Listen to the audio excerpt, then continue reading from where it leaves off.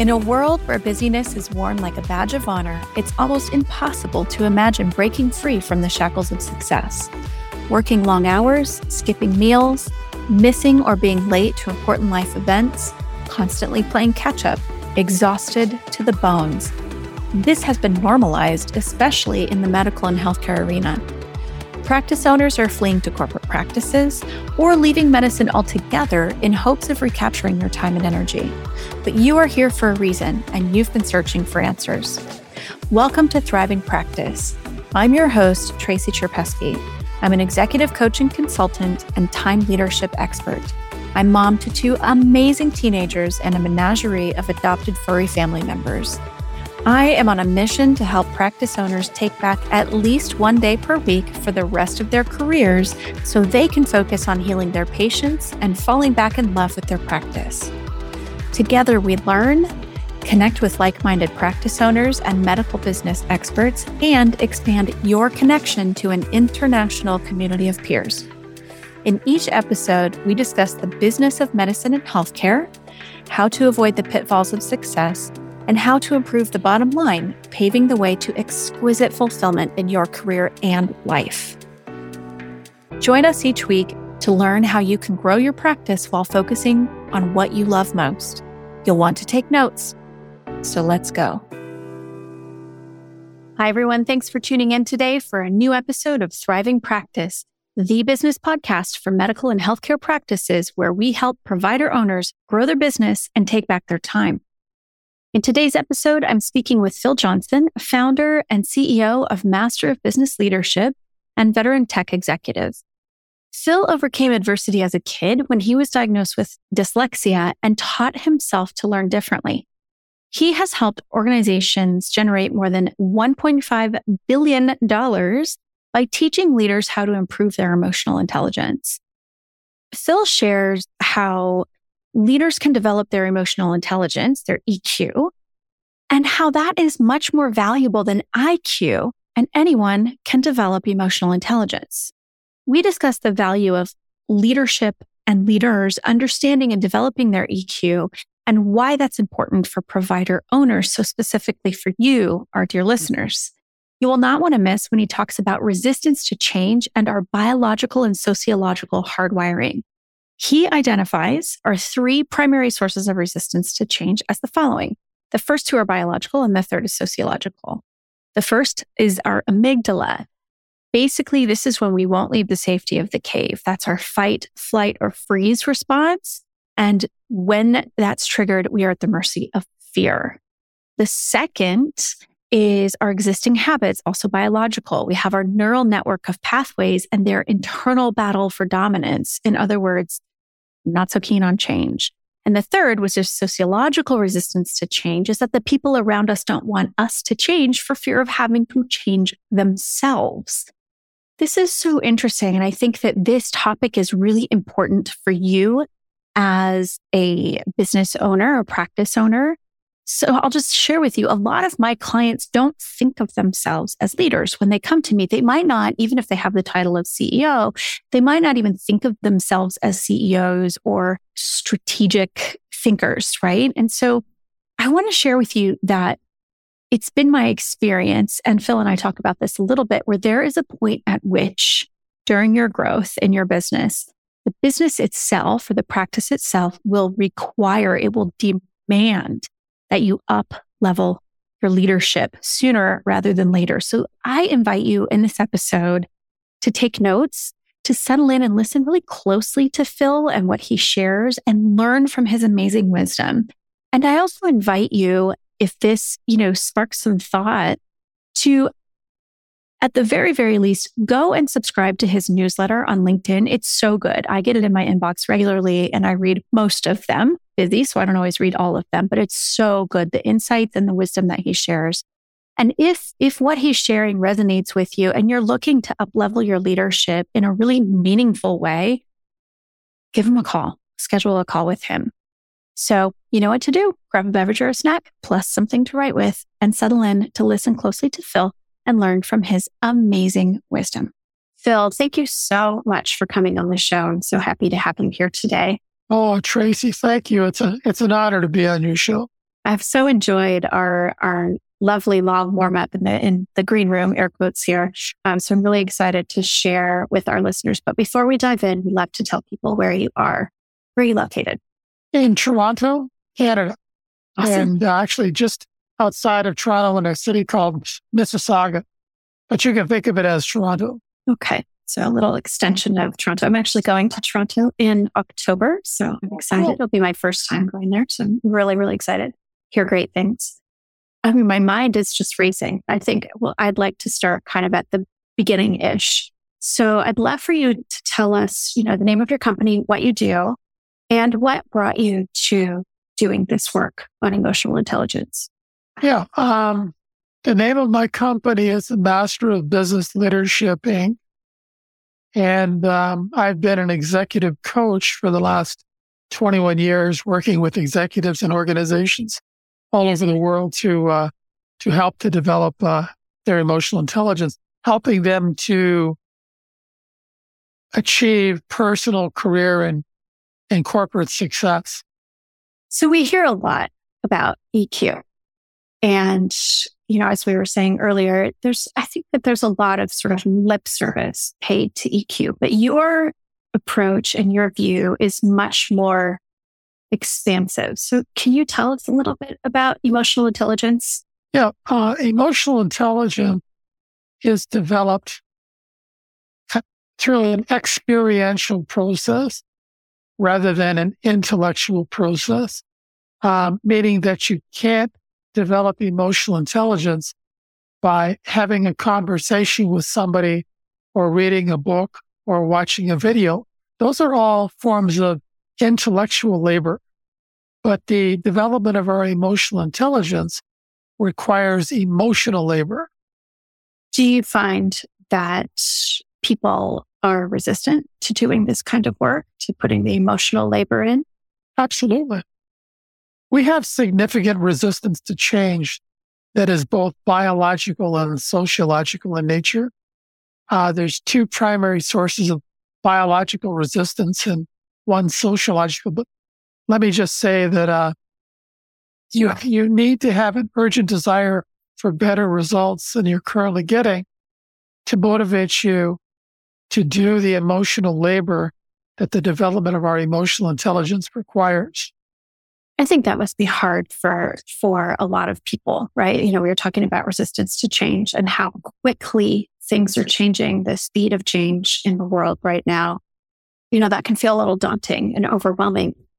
When you're working with people who come to you who want to improve their emotional intelligence, obviously without giving away your trade secrets, what do you do with that? How do you start them in this process? The first thing I do is I ask them what they want.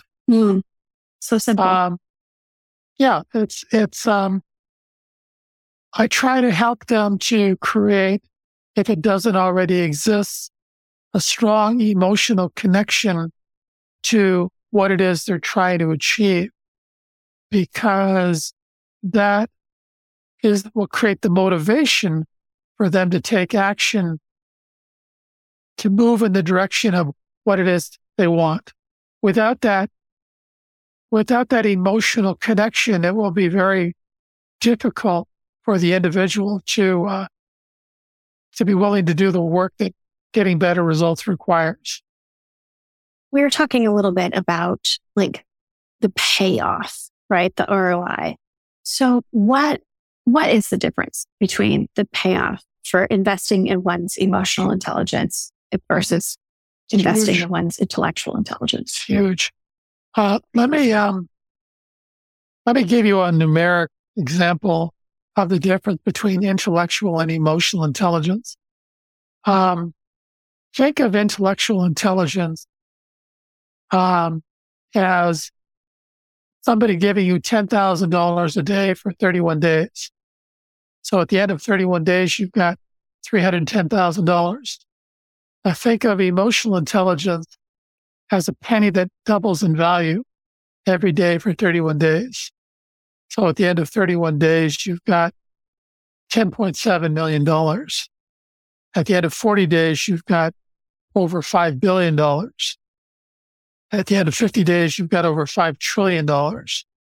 So the development of the ROI associated with the development of our emotional intelligence increases in value exponentially, whereas our ability to do intellectual labor is fixed from birth.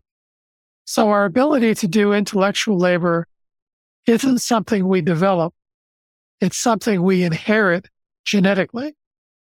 So if you have a high IQ, your parents had a high IQ, their parents had a high IQ, and you inherited those genes. But so whereas not everybody can have 160 IQ, anybody can develop their emotional intelligence. And the ROI is far greater. Matter of fact, there was a study done at UC Berkeley over 40 years comparing intellectual intelligence with emotional intelligence. And they concluded that emotional intelligence was 400% more valuable in achieving success. And I think that number is low. I think emotional intelligence, the value of developing our emotional intelligence is far greater than that. And we'll go with their number for now. Mm-hmm. And it's really compelling, right? It's so why would, for example, for our listeners who are primarily medical practice and healthcare practice owners, why would it behoove them to invest in developing and expanding their own emotional intelligence? Like, what's in it for them? Better result, less stress, better able to serve the people they're trying to serve, reduce burnout, lots and lots of benefits. But typically people with high IQs have low EQs because when they get scared, they run to their strength and away from their weakness. So if the old saying is, if all you've got's a hammer, everything looks like a nail. If you've been rewarded your whole life for your ability to do intellectual labor, then that's how you try and solve every problem. And you don't realize there's a whole other type of intelligence that you can develop that would dramatically improve the quality of your life. But it's hard work. It's really hard work. And people with high IQs aren't used to doing hard work. The development of emotional intelligence takes a lot of emotional labor. But the benefits are amazing. And on top of that, we don't have a choice because we're facing a tsunami of global change with a 500 million year old brain that doesn't like change. Some scientists estimate that in this century, we could experience the equivalent of 20,000 years worth of change. So change is increasing at an exponential rate. We see it all the time, and we see the rate of change accelerating. And without the development of our emotional intelligence to be able to deal with the fear and anxiety that change and innovation triggers in us, we're going to see increasing levels of drama, chaos, and conflict. So whether you start to develop your emotional intelligence today or 5 years from now, you really don't have a choice. Mm-hmm. As a matter of fact, I'll give you an example of a company that's currently doing over $1 trillion a year in revenue. And their primary hiring focus is in the search for people with above average levels of emotional intelligence. That company is Apple. Mhm. That's why when you walk into an Apple store, that energy you feel is an example of a more emotionally intelligent environment. They're not trying to sell you anything. They want you to have a great experience. They want to understand your pain and, if possible, offer a solution to your pain.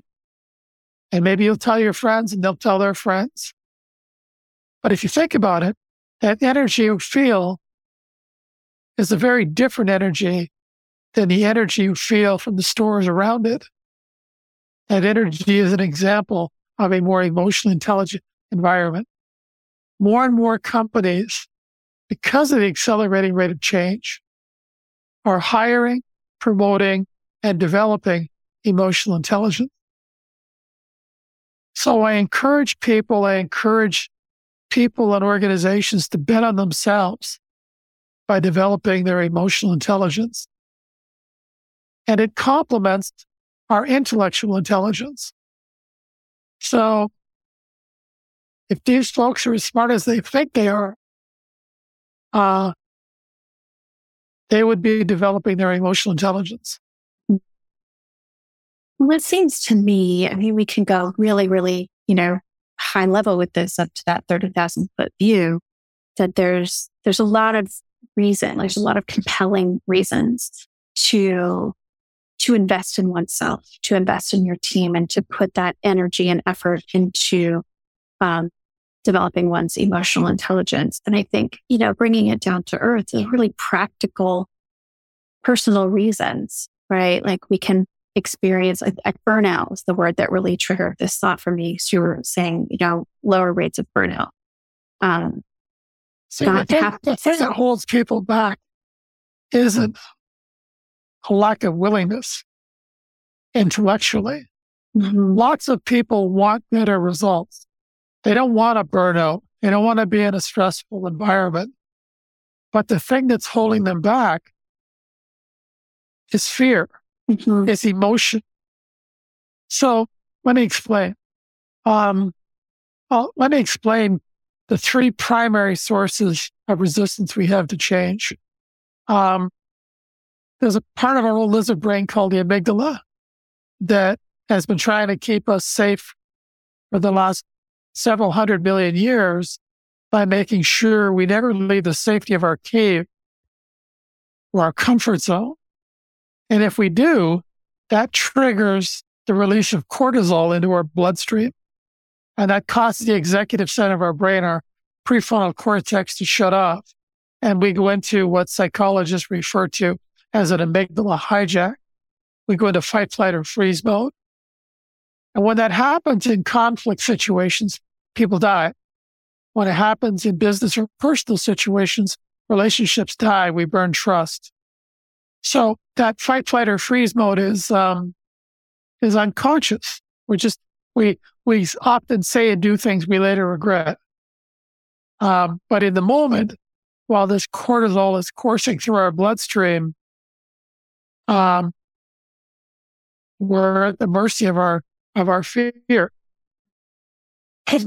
So, as an analogy, if you think of your amygdala as a very frightened 4-year-old child, the development of our emotional intelligence acts like a big brother or a big sister to quiet the amygdala response down, to better enable us to feel the fear and anxiety that change and innovation triggers in us and move through it towards what it is we're trying to achieve, as opposed to allowing that fear to keep us trapped in our comfort zones. So that's one source of resistance we have to change. Another biological source to resistance we have to change is our existing habits. Once we develop a habit, it's there forever. It's a neural network pathway that we create in our brain. And even though we can create new habits at any age called brain plasticity or neurogenesis, those new habits are always going to be weaker than our old habits because there's an insulation layer that wraps around the neural network pathway called myelin, which is thicker when we're younger than when we're older. So even though the new habits may work better than the old habits are going to be stronger, and it's going to be easier to slip back into old habits So there's going to be an internal battle going on for control, for dominance. That's another source of resistance we have to change. The third is sociological, meaning the people around us don't want us to change. Because if we change and start to get better results, maybe they're going to have to change, and that really scares them. And the best way to ensure they don't have to change is to make sure we fail. So they can say, look, I told you, now come back into their heart with the rest of us and keep your head down. So even though people may want better results than they're currently getting, they underestimate how difficult change is.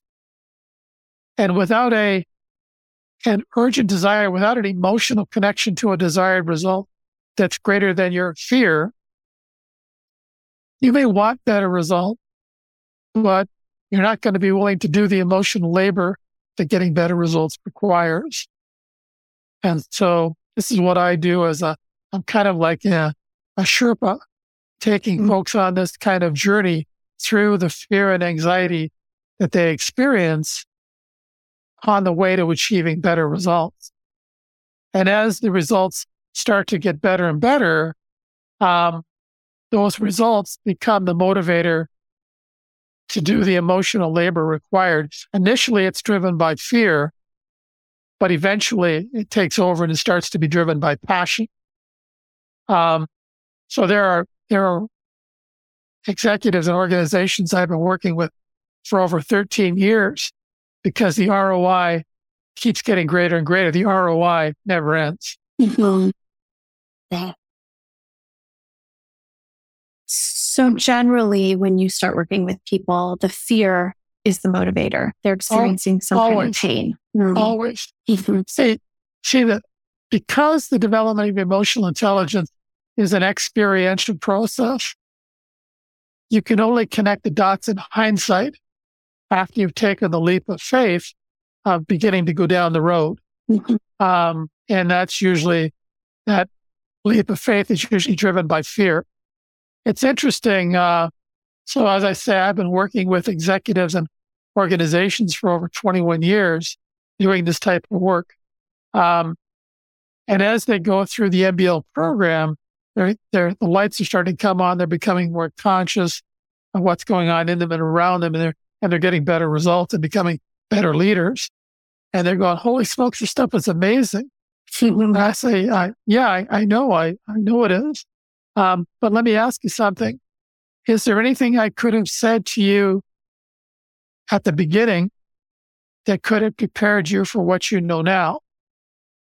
And everybody I ask that question to says, no, there's nothing, there's no magic words that you could have told me that could have helped me to understand what I understand now. And you see, that's the difference between knowing something intellectually and knowing something emotionally. Mm-hmm. You have to do the work. You have to take the leap of faith before you can know it emotionally. Yeah. Yeah, that's so interesting that you said leap of faith, because I was thinking it's a leap of faith, right? Like if we always ask the what's in it for me question, whether we put it that way or not. That's really what we're asking. So you're showing what's possible, but the people who are coming to you haven't necessarily experienced that. So they have to take. Let me give you another analogy. It just reminded me of about 80% of my new clients, people I work with, come from referrals of existing clients because they see the changes in them and they say, whatever's in the Kool-Aid, whatever this MBL program is. Korean class. Yeah, I want whatever you did for him, I want you to do it for me. Whatever you did for her, I want you to do it for me. But that's also a reflection of, the old Stanford study in the late 1960s. You can have one marshmallow now, or if you wait 30 minutes, I'll give you 2 marshmallows. And hardly anybody's actually willing to wait the 30 minutes for the 2 marshmallows. And that kind of applies to the development of emotional intelligence as well. So that going back to that penny doubling analogy. So day 1, you've got a penny. Day 2, you've got 2 pennies. Day 3, you've got 4 pennies. Day 4, you've got 8 pennies. So in the beginning, as you're starting out on this journey, it looks like you're doing a little work for a little. Looks like you're doing a lot of work, a lot of emotional labor for not a lot in return. And that's true because you don't know what you don't know. But later on, as you continue on the journey, you start to get better and better results with the same amount of effort. So going from day 30 to day 31 in this example doesn't take any more effort than going from day 1 to day 2. But it's a building process. It's a conscious habit, skills building process. It's an awareness building process. So that's why the initial motivation is usually driven by pain. But if they hang in there and continue to do the work, they start to get better results, and the results get better and better and better. So it's kind of like you've got to be willing to move through that 1 marshmallow now, 2 marshmallows later barrier. We're a 1 marshmallow culture. Mm-hmm. We want it now.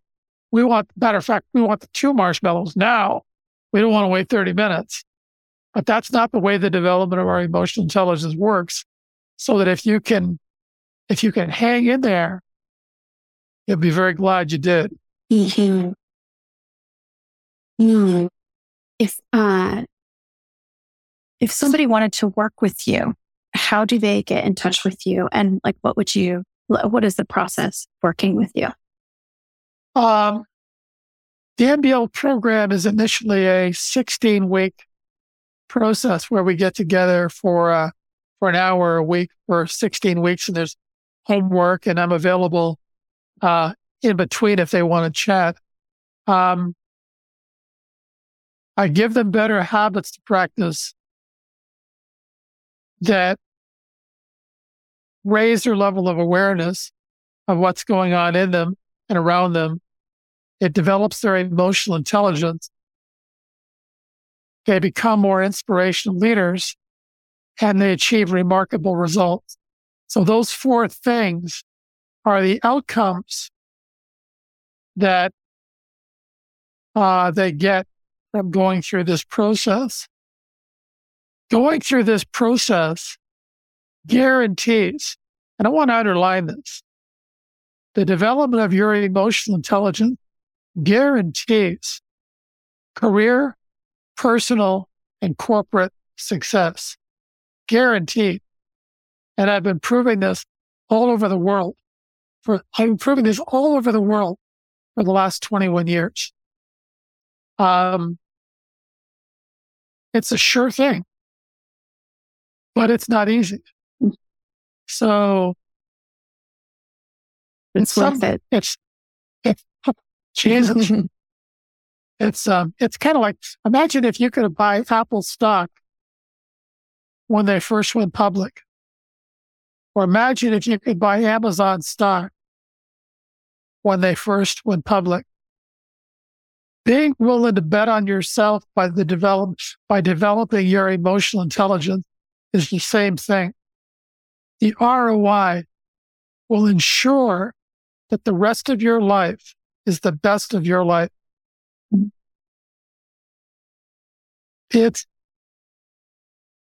been proven over and over and over again all over the world. You just have to have the motivation to do the work, to go through the process. And that initially requires a leap of faith. Yeah. Yeah, but so worth it. And I think about the ripple effect that can have. And, especially within, say, an organization, right? So a business or there's something called emotional contagion. So yes, you're right. The current level of employee engagement, according to Gallup, worldwide is around 13%. Oh my gosh. Wow. And low levels of employee engagement the toxicity in most environments is costing the U.S. economy over $1 trillion a year. Burnout, turnover, unwillingness to embrace change, you name it, profitability, revenue generation. And Gallup also determined that there's almost a 1-to-1 correlation between the level of employee engagement and the level of customer engagement. So if your employees don't feel engaged in what they're doing, if they don't feel safe, neither do the people you're trying to serve. So it's a big, huge, growing problem. And the development of our emotional intelligence is the solution. It's not a solution. It's the solution. Yeah, I think, we could try so many different tactics, but ultimately it comes back to the willingness to change and grow. And yeah, there is no other path. There is no other. You've got to be willing to do the work, to take the leap. So for the people who are ready to take the leap, where can they find you? What's the best way to get in touch with you? I'll give you a link to my calendar. Okay. So if they can reach out, and I'd be happy to talk with. That's my Zoom calendar. Okay. So anybody that would like to have a chat, I'd be happy to meet with them. Wonderful. We'll make sure that's in the show notes and easily clickable. Wow. I feel like we could talk for hours and hours about this and go really deep. I so appreciate you taking the time to come on the show. Do you have any parting wisdom you'd like to share with our listeners as they're hesitating about making any changes in their lives? I do. Bet on yourself by developing your emotional intelligence. Take the leap. Bet on yourself by developing your emotional intelligence. I guarantee you won't regret it. So good. Oh my gosh, so good. Well, I am thrilled to have had you on the show. We will also share a link to your LinkedIn newsletter. I think that's really excellent content. I think that's a great way for people to learn a little bit more as well. So the links to your calendar and the ways to connect with you on LinkedIn and get to your newsletter. As always, I really enjoyed our conversation. I really appreciate your time. Thank you so much for coming on today. Thanks, Tracy. And I appreciate the work you're doing. So thank you very much. Thank you. I hope you enjoyed this episode of Thriving Practice. I appreciate you coming here week after week, dear listener, to listen and learn how to elevate your leadership, grow your practice, and to think and act like the high-impact CEO provider that you're meant to be. I have one request of you. If you've benefited from this show, go to Apple Podcasts and leave us a 5-star review with your thoughts on the show. Your feedback and review help us get in front of other amazing practice owners just like you. Thank you again for listening, and until next time.